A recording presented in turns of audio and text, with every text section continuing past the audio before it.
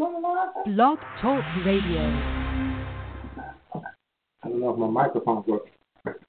Hey, Blog Talk, this is Brother Yah. I don't know if my microphone is working. My switchboard's not even up. It's been a while since I've been on the radio, but I have not stopped with the mission.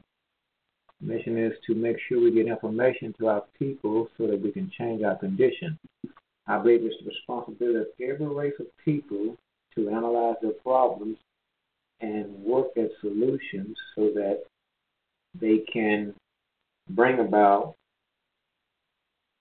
solutions that would fix every problem that they have. And once again, I believe it is the responsibility of every group or race of people to fix their problems. So as black people, as black people, we have to make sure we first of all analyze. I don't know if this thing works or not.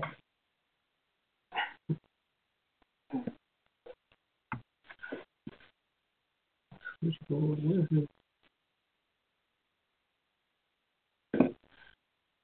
But anyway, our topic today was going to be Black Truth. And what we want to do today is just kind of go into some things as to what truth is designed to do for the person or the human being. And I'm reminded of something that Jesus said in the Bible, or the Bible said that Jesus, truth and grace came by Jesus Christ. And I believe that Jesus was aware that he was the person who was the Son of God, and he was aware that the human being, based on his character and his nature, he was aware that it is truth that releases the power and potential in every individual. But now the problem he had is that when he brings the truth, there's already a truth that exists in this world.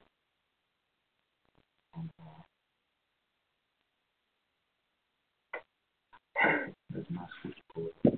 If anyone is out there can hear me, would you please call in to just give me an indicator that I am broadcasting? I most definitely don't want to be just going through this. It's not even transmitting. It's been a while since I've been on this thing. Oh, we got a special guest in the house, Miss Diane.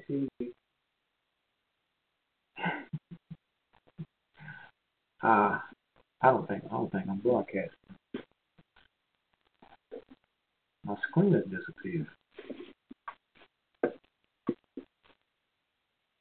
was trying to cancel the show.